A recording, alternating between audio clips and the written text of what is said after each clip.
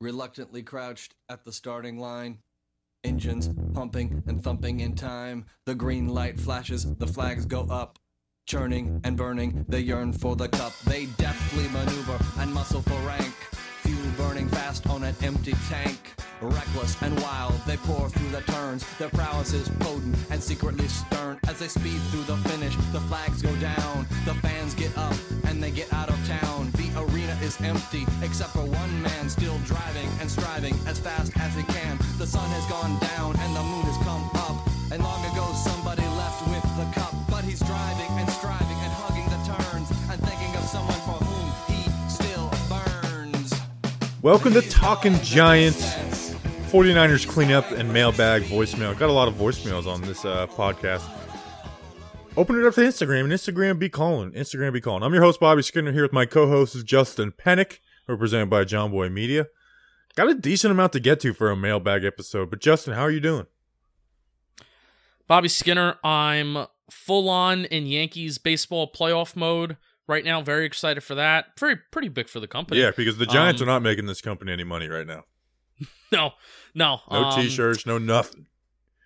If anybody who is listening to this has any remedies / solutions for mask acne, because I wear a mask all day at work and around my mouth and on my chin, I'm getting some unfortunate blemishes. If anybody has any solutions for that outside of just washing your face, which I do, please let me know. Leave a 5-star rating in the Apple Podcast app and let me know.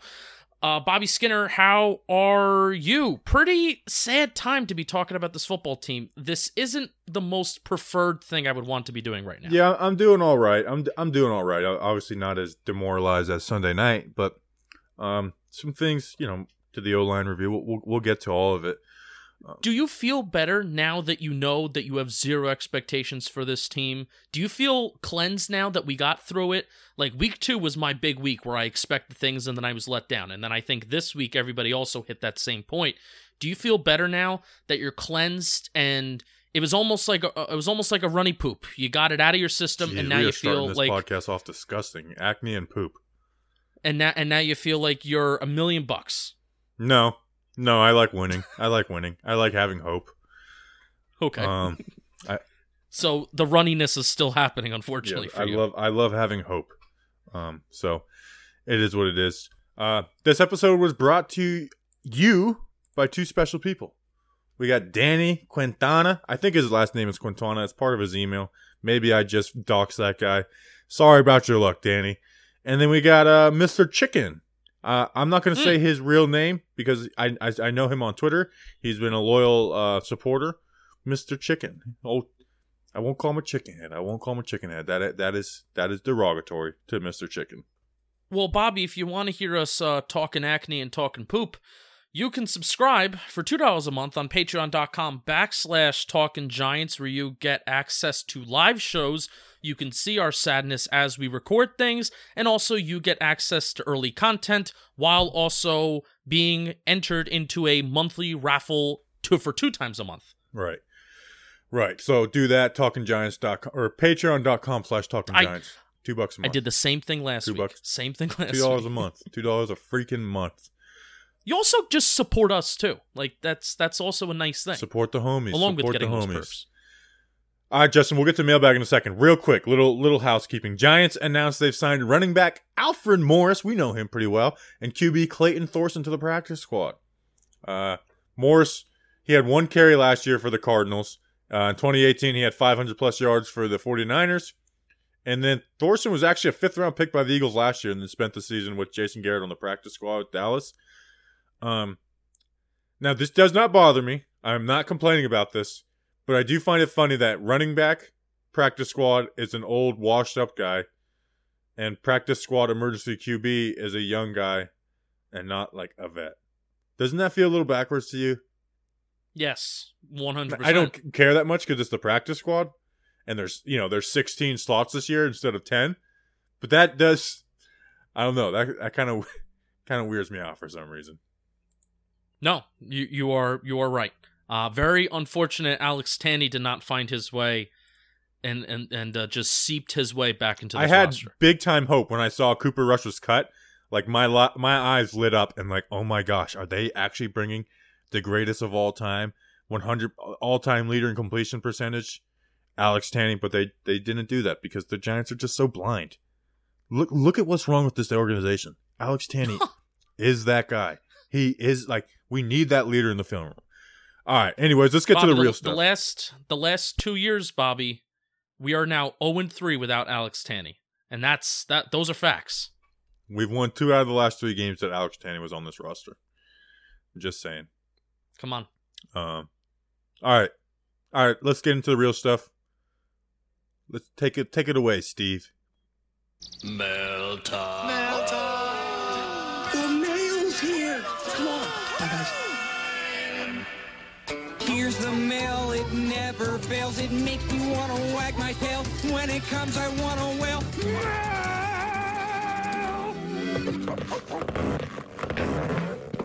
Thanks, Steve from Blue's Clues. Justin, let's get into the mail.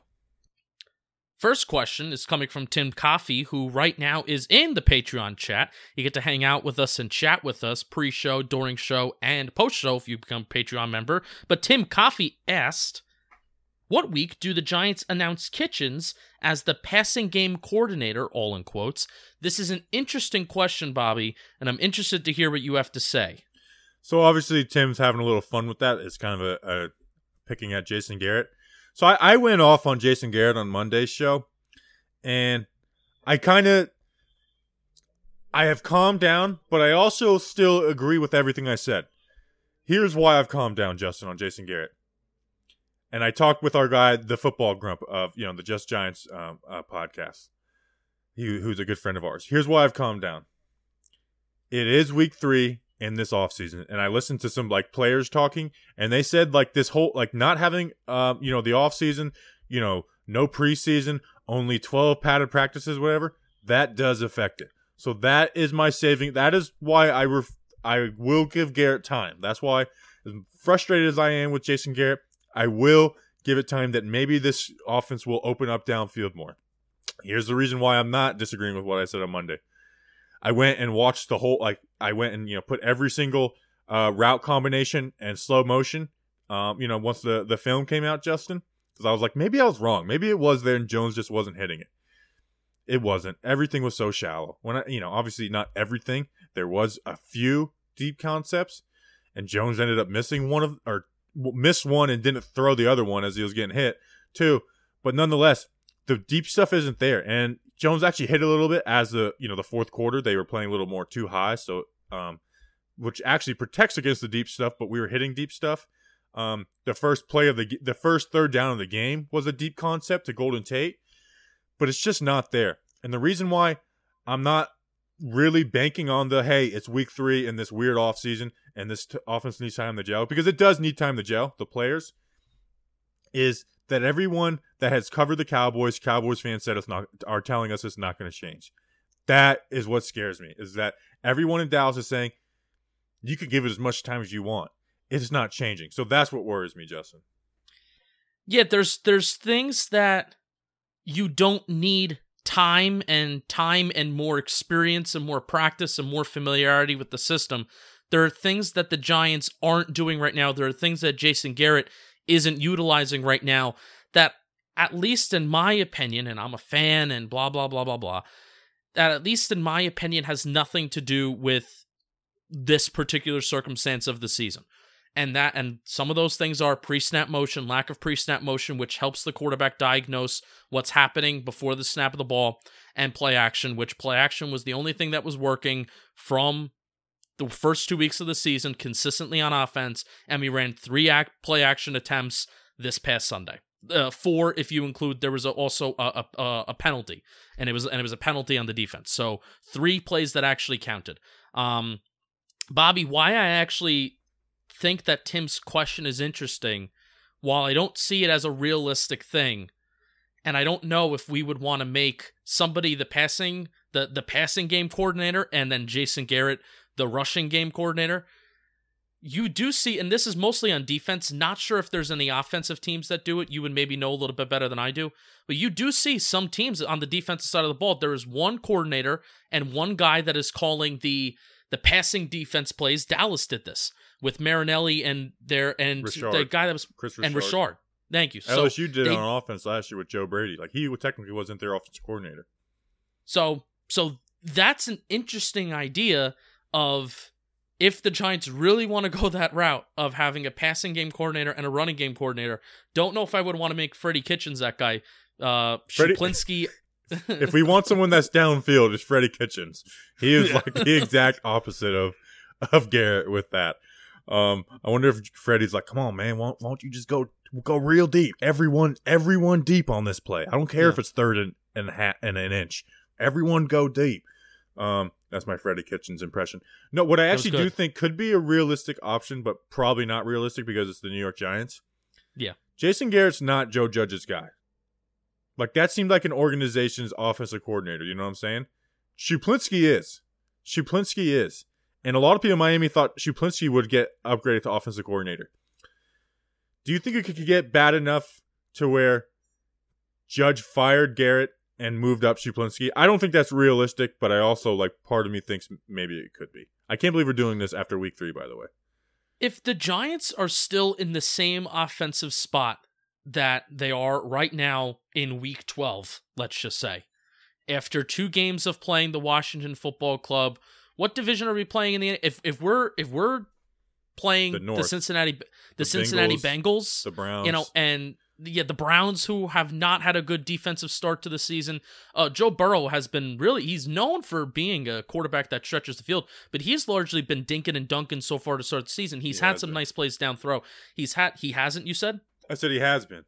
Oh, he has been. Okay. So if we're even though the schedule is not really going to lighten up, but there are some games where at least the offense should really be able to move the ball somewhat well and be competitive overall. If we're looking at this team still in week 12, sure, you know, I can very much see Jason Garrett being shipped right out of here. Because if you're going to do it at the end of the season, why not give a guy like Shuplinski a shot to take the reins and see what he has? Yeah. We'll see. Hopefully Garrett does change. I don't have a ton of hope for it, but hopefully he does change.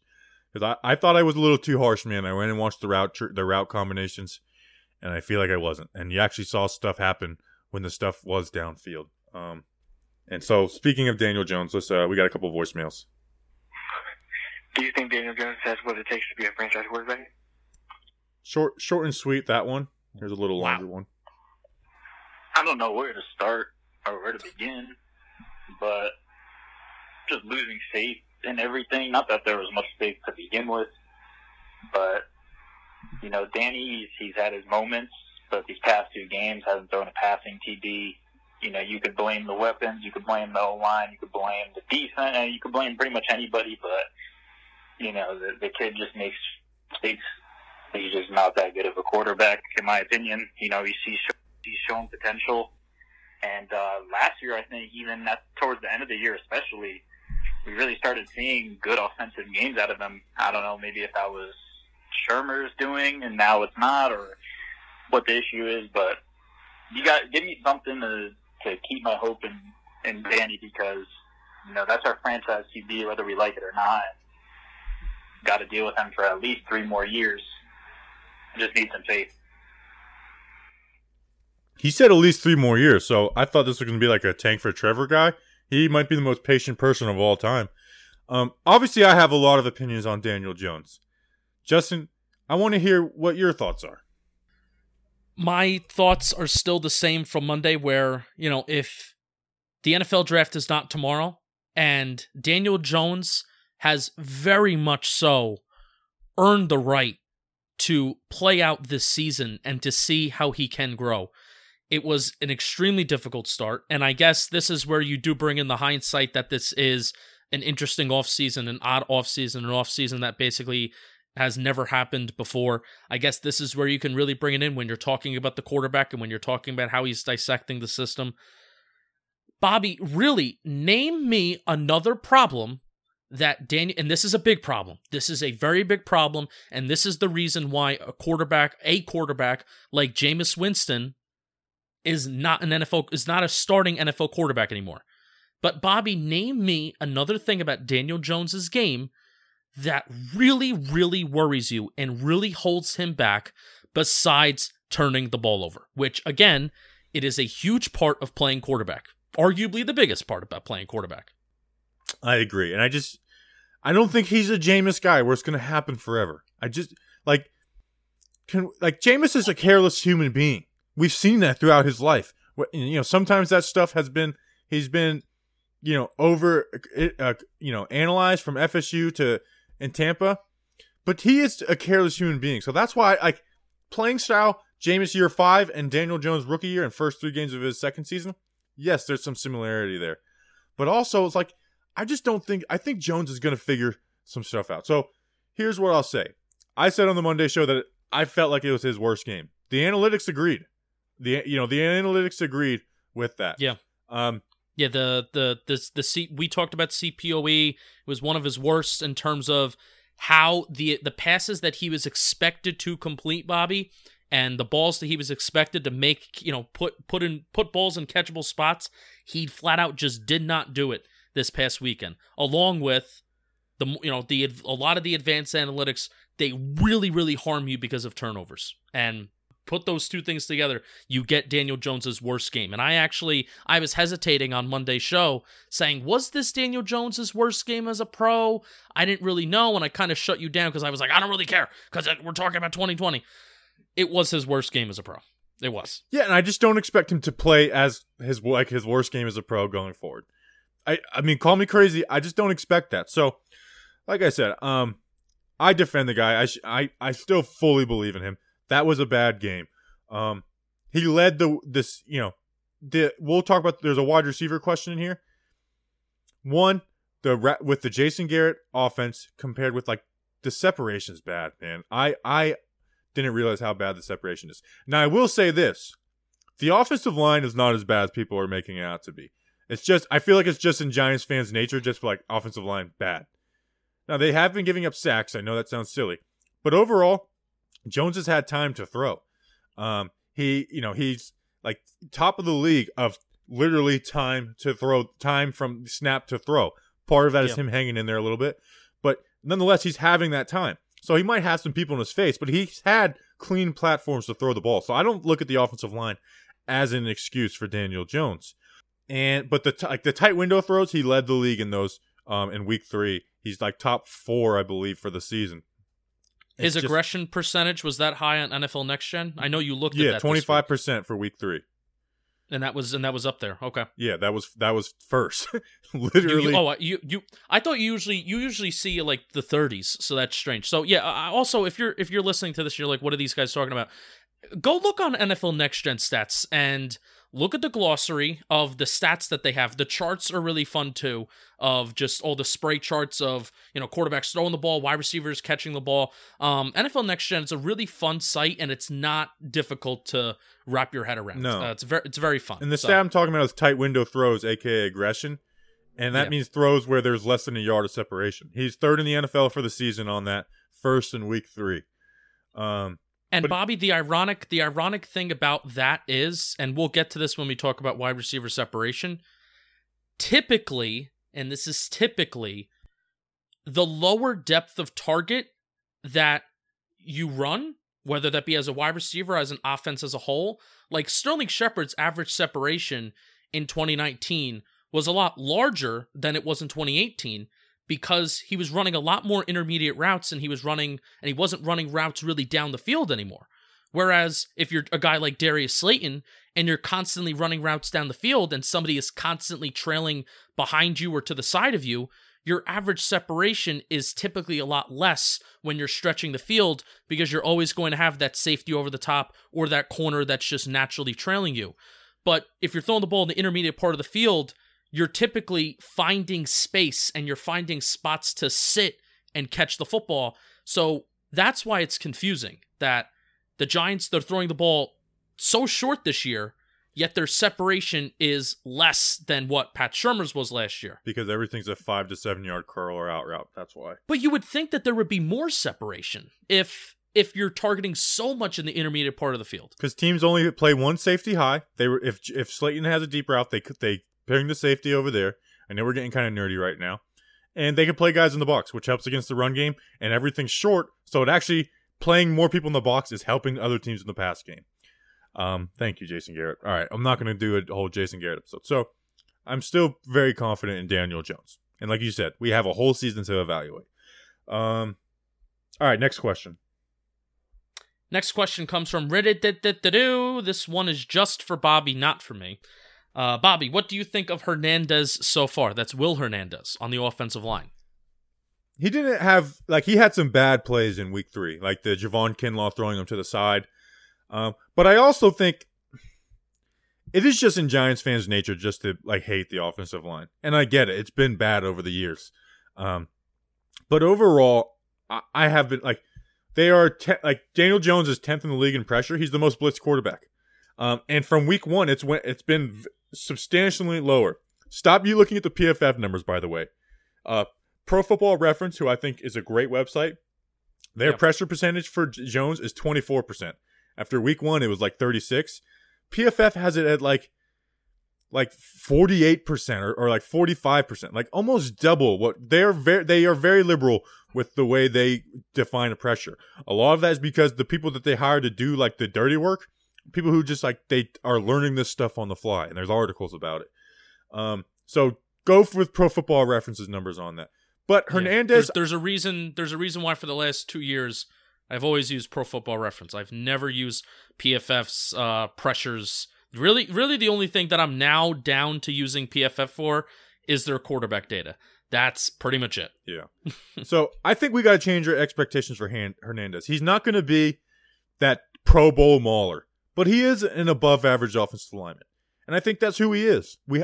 My expectations, and I guess it all depends on what your expectations are. My expectations for Will Hernandez is an above average offensive lineman. And I don't think we should be moving on from above average offensive lineman on this Giants team.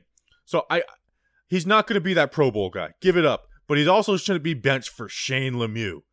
That is frustrating to me. So, what are your thoughts on him?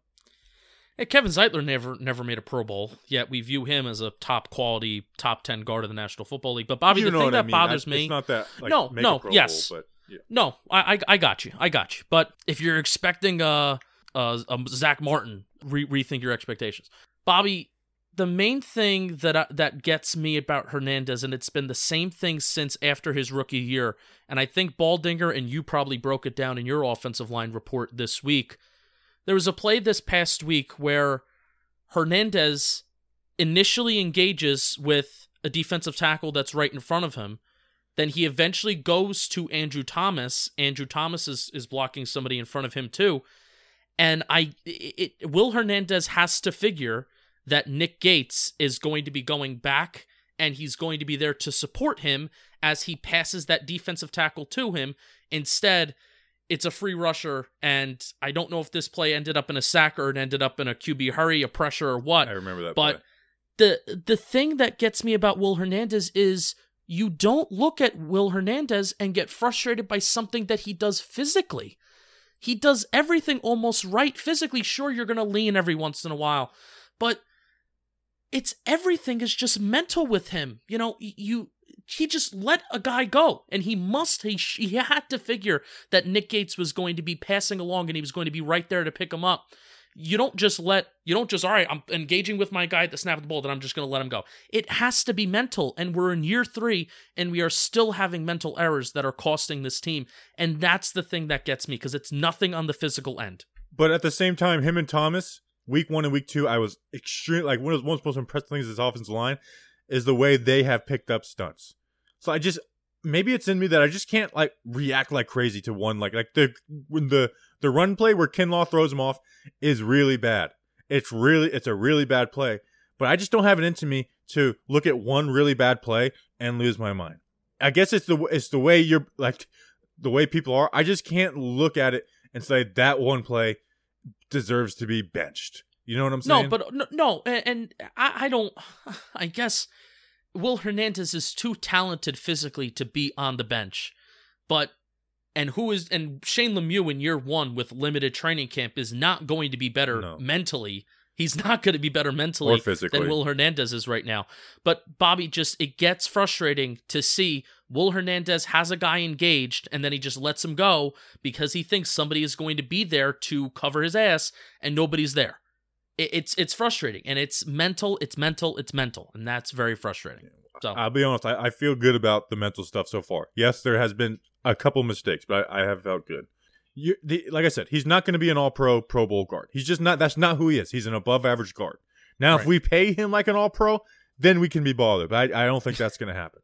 And one other thing, stop blaming Nick Gates. Nick Gates has been a bright spot to this offensive line. You know what? Like, he gained us 23 yards. That snap, when they jumped, he immediately snapped it. He gained us 23 yards. Not Daniel Jones' back shoulder to Darius Slayton. Nick Gates gained us those 23 yards. And he has been a bright spot. He has been a bright spot on the offensive line. He's been smart. Pittsburgh was bad. But I keep on reminding people, Spencer Pulley was worse against the New York dumpster fire Jets than Nick Gates was at his first game at center versus the Pittsburgh freaking Steelers. good radio right there. New York dumpster fire Jets. I didn't catch that initially that he snapped the ball when I guess the rest of the offense may have not been ready, because that's good. That's really good center IQ there. When's the last time a Giants center did that? Yeah, you would think that it would take a pretty experienced center, even a guy that maybe, snapped the ball throughout high school, college, whatever. That's an experienced high IQ center move right there, to have the awareness that a guy jumped off sides or, did had a encroachment, whatever, snapping the ball to give your offense a free play. And it resulted in one of the 2 or 3 20-plus yard offensive plays of the entire game. Yep. Thank you, Nick Gates. I've been very proud of you. Now, if they want to go out and get someone who they think is a better center in free agency or the draft, by all means, I'm always up for an upgrade. But yeah, I have been pleased with Nick Gates so far. All right, we got a voicemail from Zach Mahoney. Hey, how you guys doing? This is Zach from Virginia. I had a question regarding wide receivers and getting separation. So Justin had put something out talking about assigning blame, waiting to do it, because it's a team sport and everyone plays their part. So my specific question is, would you rather have a wide receiver that gets separation with potential drops, or would you rather have a wide receiver that has solid hands but no separation? So I'm looking at like a Barrett Dillon versus a Golden Tate. What are your guys' thoughts? Thanks. I'm going to change up his question a little bit. Not like a guy who has drops. Would you rather have a wide receiver who's getting separation or a guy who's going to go up and get like jump balls and make like crazy catches on the sidelines?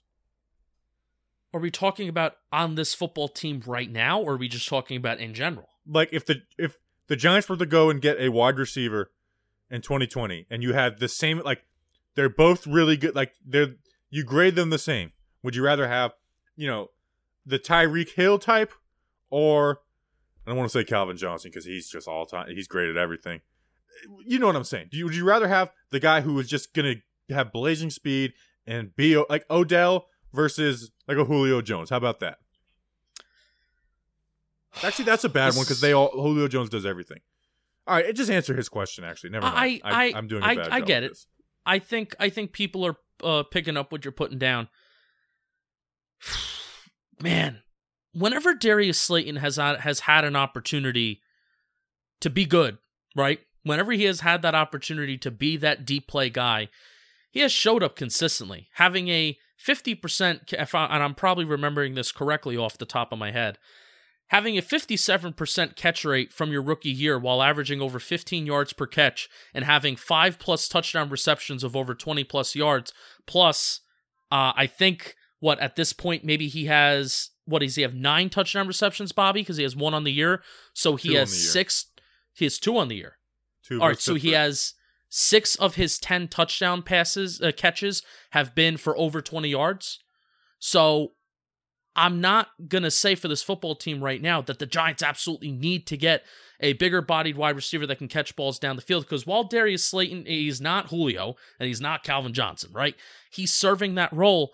But, Bobby, Golden Tate, I'm sorry, for the money that he's getting, he is not serviceable enough. He is not consistent and reliable enough for me.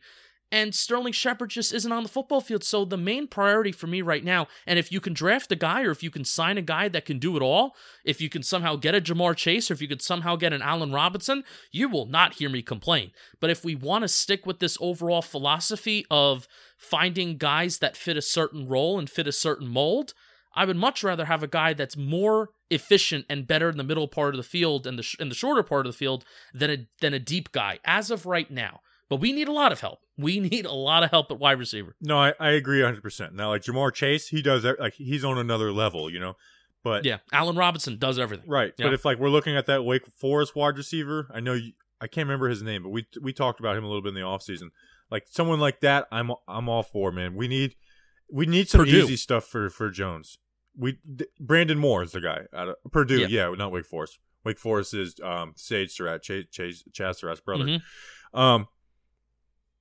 We need some easy stuff. Nothing is like it's never easy. You know what I'm saying? It's always like what we're asking for right now to Garrett's offense is to let Jones throw the ball and be extremely accurate downfield. That's what we're asking right now, because it's not like we're scheming guys wide ass open like we're the Chiefs. Like that's what we're asking out of Daniel Jones, is to be extremely accurate down the field and make tight throws, because that's what we're at right now. It's like if we're gonna make tight throws, we might as well make them down the field. So yeah, I agree. The separation to me, and football is nuance, but if you're like choose separation or jump ball ability, I'm just choosing separation, because I'd rather just be wide open than you to make a crazy play. You know what I'm saying?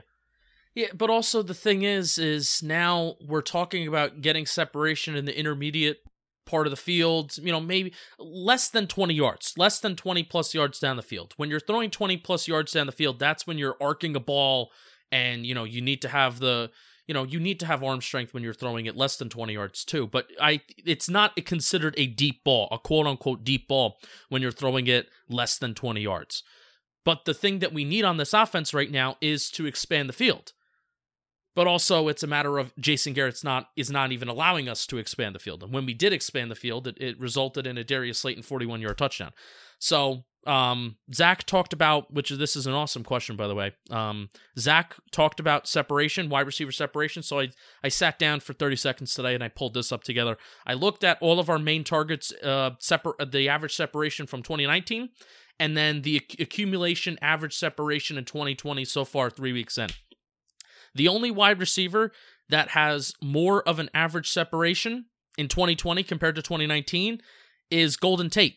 But also, Golden Tate's average depth of target is about 3 yards less than it was in 2019. So that goes along with my point that I was saying earlier in the show, where typically, if you have less of an average depth of target, you are typically going to have more separation. So Golden Tate is actually better, somewhat better. He's pretty good. I would like to see it closer to 3. His average separation is 2.5 right now. But Evan Ingram is down from around a third of a yard.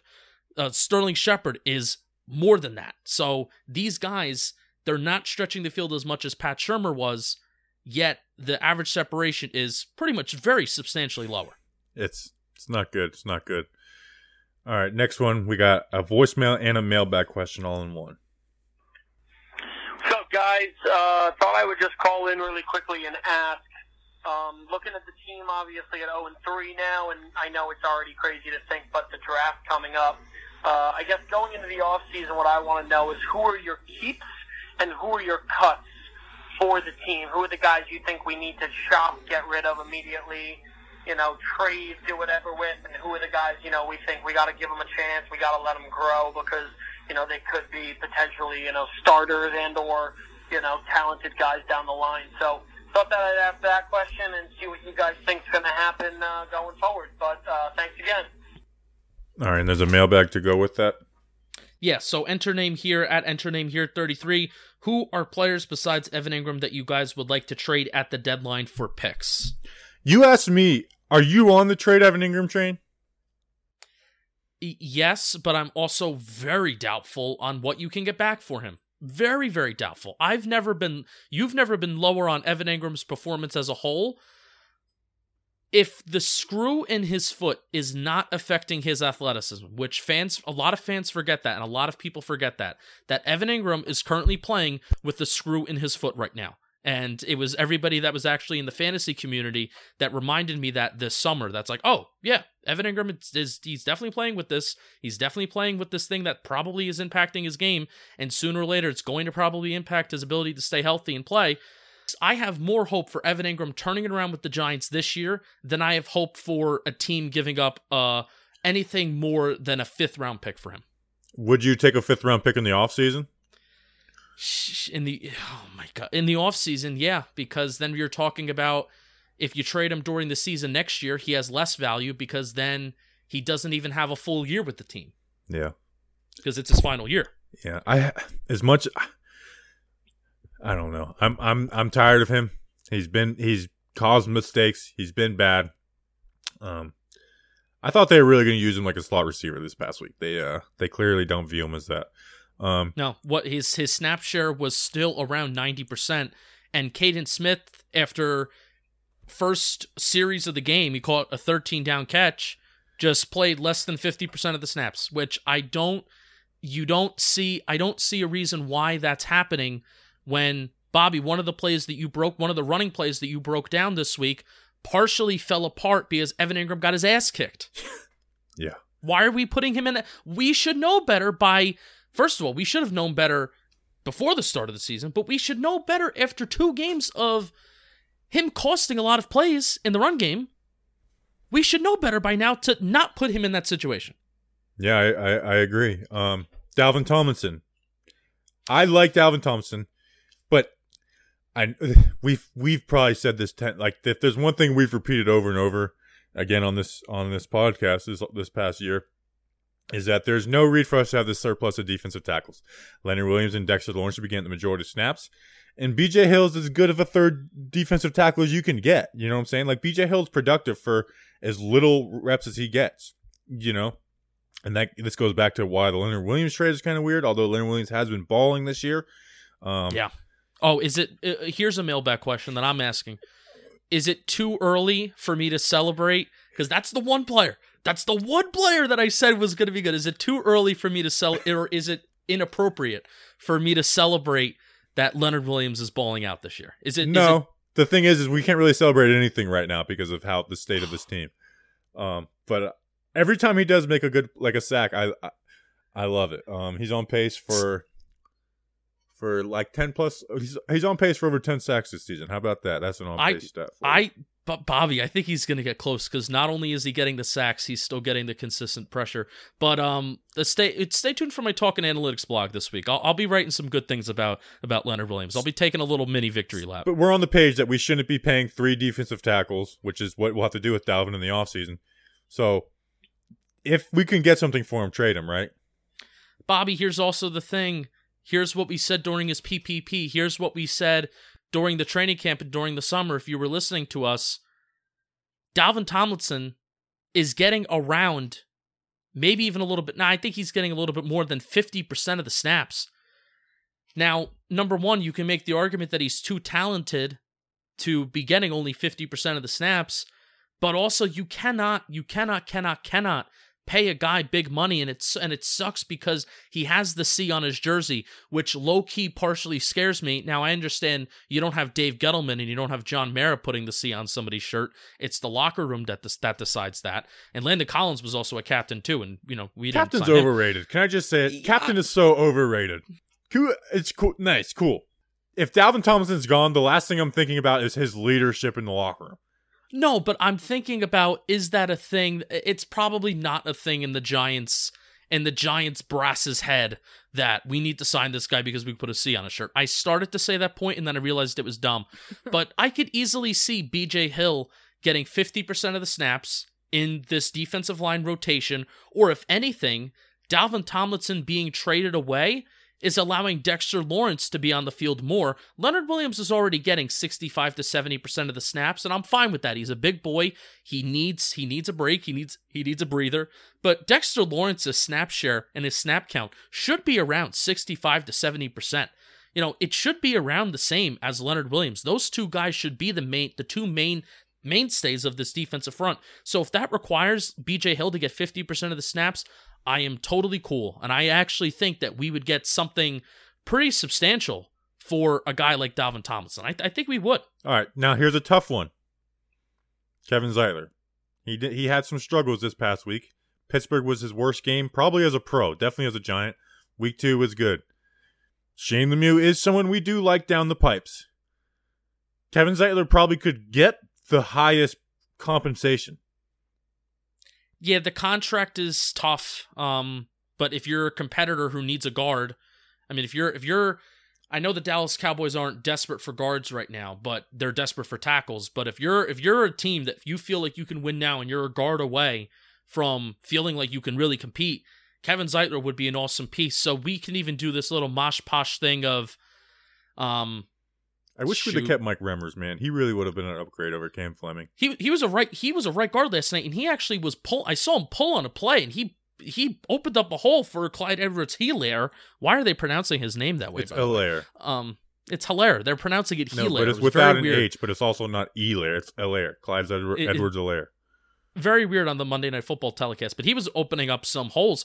But we could do this mosh posh thing if we decide to trade Kevin Zeitler of Spencer Pulley at center, Nick Gates moves to guard. We could do that. No, that's useless. Just put Shane Lemieux in.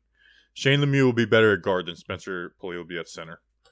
Now, like I said, if you want to go get a center in the offseason and then put Nick Gates at guard, then that's something. But I would do Shane Lemieux early, even though he would have. I have a question. Shane Lemieux would have struggles. I have a question. Go for it. If Kevin Zeitler makes it through the season, do you think he could be a cap casualty? If they believe in Shane Lemieux, if you truly believe in Shane Lemieux, if you don't, then don't do it. It's not worth the cap space. Don't hurt this offensive line for cap space. It has to be simply because somehow Lemieux got in, whether it's injuries or whatnot, and you believe in him. But I refuse to weaken this offensive line just for cap space, unless you're going to go out and sign a better guard. Yeah, or a similar guard with less money. So, yeah, no, please no. All right. How about this? Okay. I'm sorry. No, you're good. You're good. Because anybody could be on the table, really. Logan Ryan has played well, and he's made impact plays, and he didn't even have a full summer. Jabril Peppers.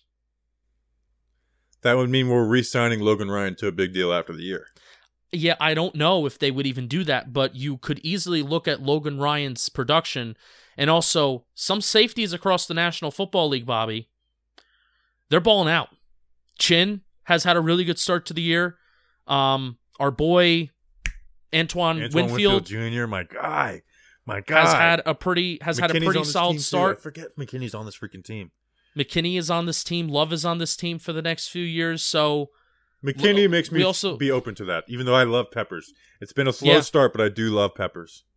Yeah, and it's a matter of another guy that only has one more year left on his rookie deal post this year.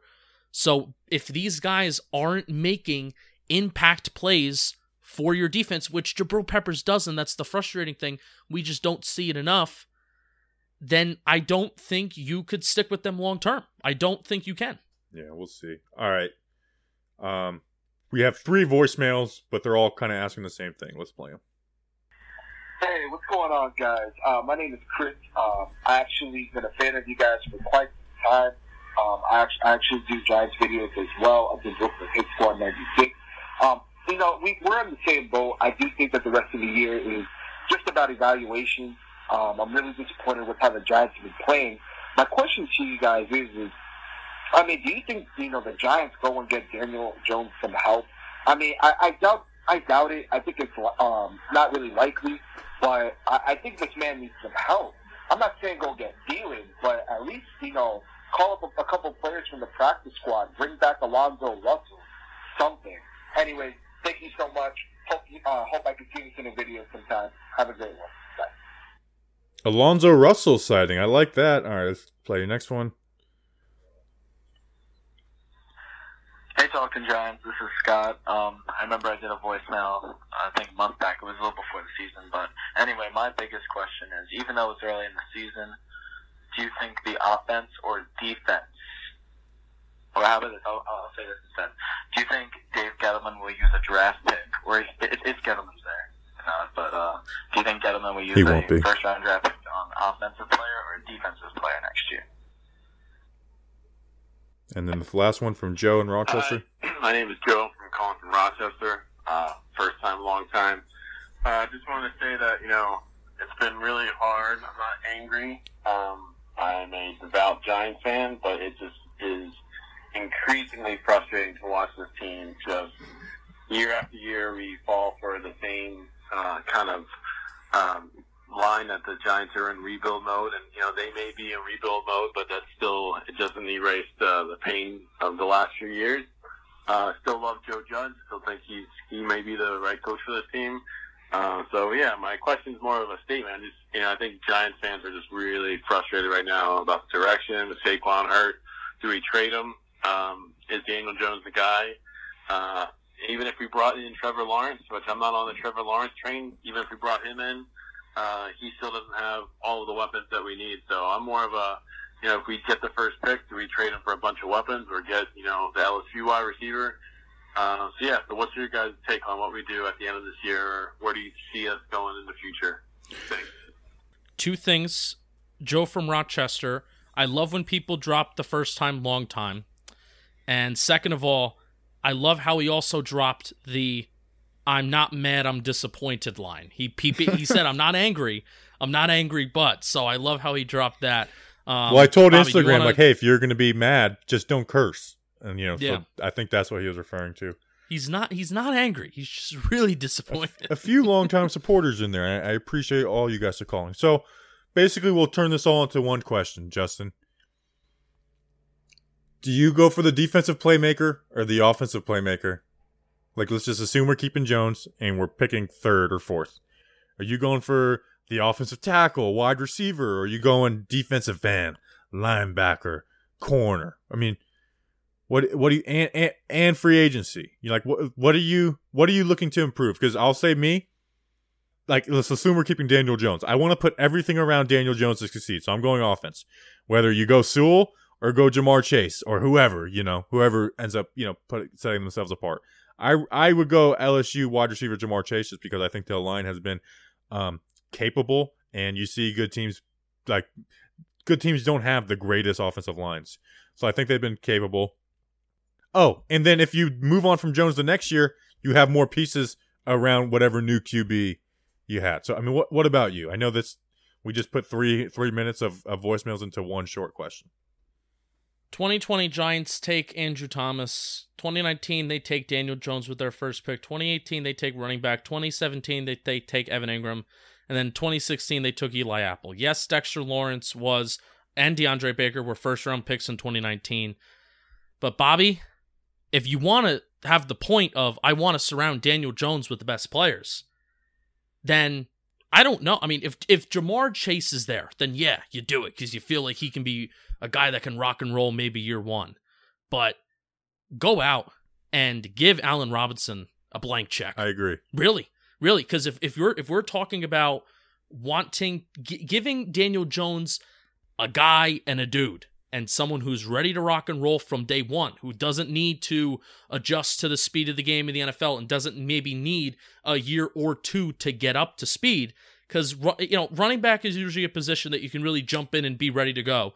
But you don't really see that with wide receiver in terms of those skill positions.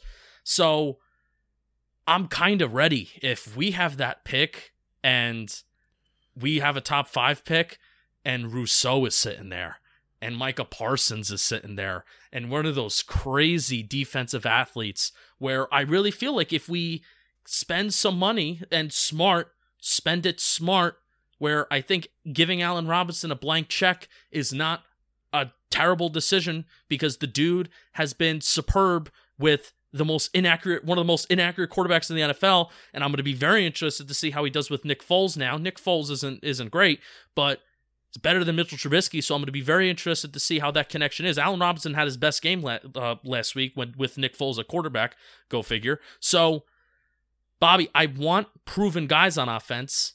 I don't, in terms of our skill position guys, if we really want Daniel Jones to succeed, Let's get guys that are ready to rock and roll day one, spending in free agency, and then I would be totally cool spending, the rest of the NFL draft, drafting maybe around the offense and drafting whatever needs we have. But give me in the first round, if there's a defensive stud, which we've covered those defensive studs, that really does entice me. Yeah. Sign Allen Robinson, draft Penei Sewell, and then get Chaz Surratt in the second round. That would be insane. That'd be insane. I'm a big believer if you build around your court, like you do everything to help your quarterback succeed. We see the Chiefs, the Chiefs defense has been good, but it also, like, that offense puts them in good positions. They definitely have, playmakers on that defense, but their offense, like, if their offense isn't their offense, we don't talk about the Chiefs defense at all. That's very analytically advanced of you to just completely ignore defense. Not ignore defense, I kind of like but it. I don't think we've ignored I kind of defense. like it. I think we signed Bradbury, we signed Blake Martinez, we've got Leonard Williams. You've got we have put effort into this defense. Bobby. Now there has to be a cornerback too, but you said something, and I'm all on it. Stop drafting corners. Just sign the best ones in free agency every year. Trade for them and sign the best ones. I am so done. If there's one position I'm scarred at, it's drafting corners. So spend 20. The Giants clearly just can't draft corners, so just spend 25% of your cap space allocated to cornerback 1 and cornerback 2. Seriously, I don't think it's crazy. But Bobby, I mean, how cool would it be to have? Hey, clearly Lorenzo Carter's is here and he's doing something, and they like him. How cool would it be to add a Rousseau on the other side of that offensive line? I'm also not completely sold on Rousseau or Parsons, to be honest. How cool, but just as of right now, how cool would it be to add Micah Parsons to the other side of Blake Martinez, and there goes all those concerns that we have about Devontae Downs and who cares about Ryan Conley. All that goes out the window, and that would be just so fun. That's a fun defense. Chaz Surratt is the perfect linebacker to go next to Blake Martinez. He's the perfect linebacker. So we'll do that. All right, last mailbag question, and then we got a couple more voicemails. Wait. Can I just say this? What day is it? Tuesday night. September 30th. I just talked about the NFL draft and how excited I am. All right, That's what our 2021 draft previews in the offseason did. They made us a little more informed on 24 guys. I hate my life. I hate my life that I just got so excited about the NFL draft. September 30th. All right, I'm sorry. Go ahead. All right, last mailbag question. You got it. Oh, last minute. We don't have another voicemail. No, we'll do the voicemails last. Oh, got it. Oh, that's right. We have some interesting ones. From our friend Tauzino at Red Yeti 9, looks at Dave Gettleman in brackets. That's the caption. And then the GIF is Kelly from The Office saying, I have a lot of questions. First, how dare you? She is an underrated character. Like when she's just says, she's like, I've been sexually assaulted. It's like, you cannot do that every time something you want to get out of a situation, or when she fakes. But she's an underrated character. She was in The Office with Michael, and are you gonna fire me? And he's like, no, I'm just gonna really yell at you for a couple minutes. So can you cry? And then she just immediately cries. There's a lot of people in the world like Kelly. All right, got a couple voicemails. Hey, Talking Giants. This is Matthew from Atlanta. Been a Giants fan my whole life. Can't really think of many losses that have been worse than this one. Only thing I can really think that comes to my mind when I think about this loss is pee pee poo poo. So all that comes is poop pee pee poo poo. That's a thank you, Matthew from Atlanta. All that comes to his mind is pee pee poo poo. It's funny. I talked about poop at the beginning of the show, so we're really coming full circle. Pee pee poo poo. I'm gonna put that in the bullet points for the episode. Be like, Jason Garrett's offense, Daniel Jones. What could the Giants need? Pee pee poo poo. Mm-hmm. Yeah. I'm gonna do that. All right, last voicemail. If you were to say that Patrick Mahomes will be a Trevor Lawrence type play, like if they're both considered the same person, I'm kidding. So he said, if you didn't catch that, he said, if you were to say that Patrick Mahomes will be a Trevor Lawrence type player. Like, if they're both the same person, I'm gay. That is his call. I don't know who that was. He didn't leave his name, and he called from a star 67, so he's a coward. Get these cowards off my phone line. I was gonna actually ask you, do you want to get full? He's not gay Lance though, because they're nowhere near the same player. So I'll say that.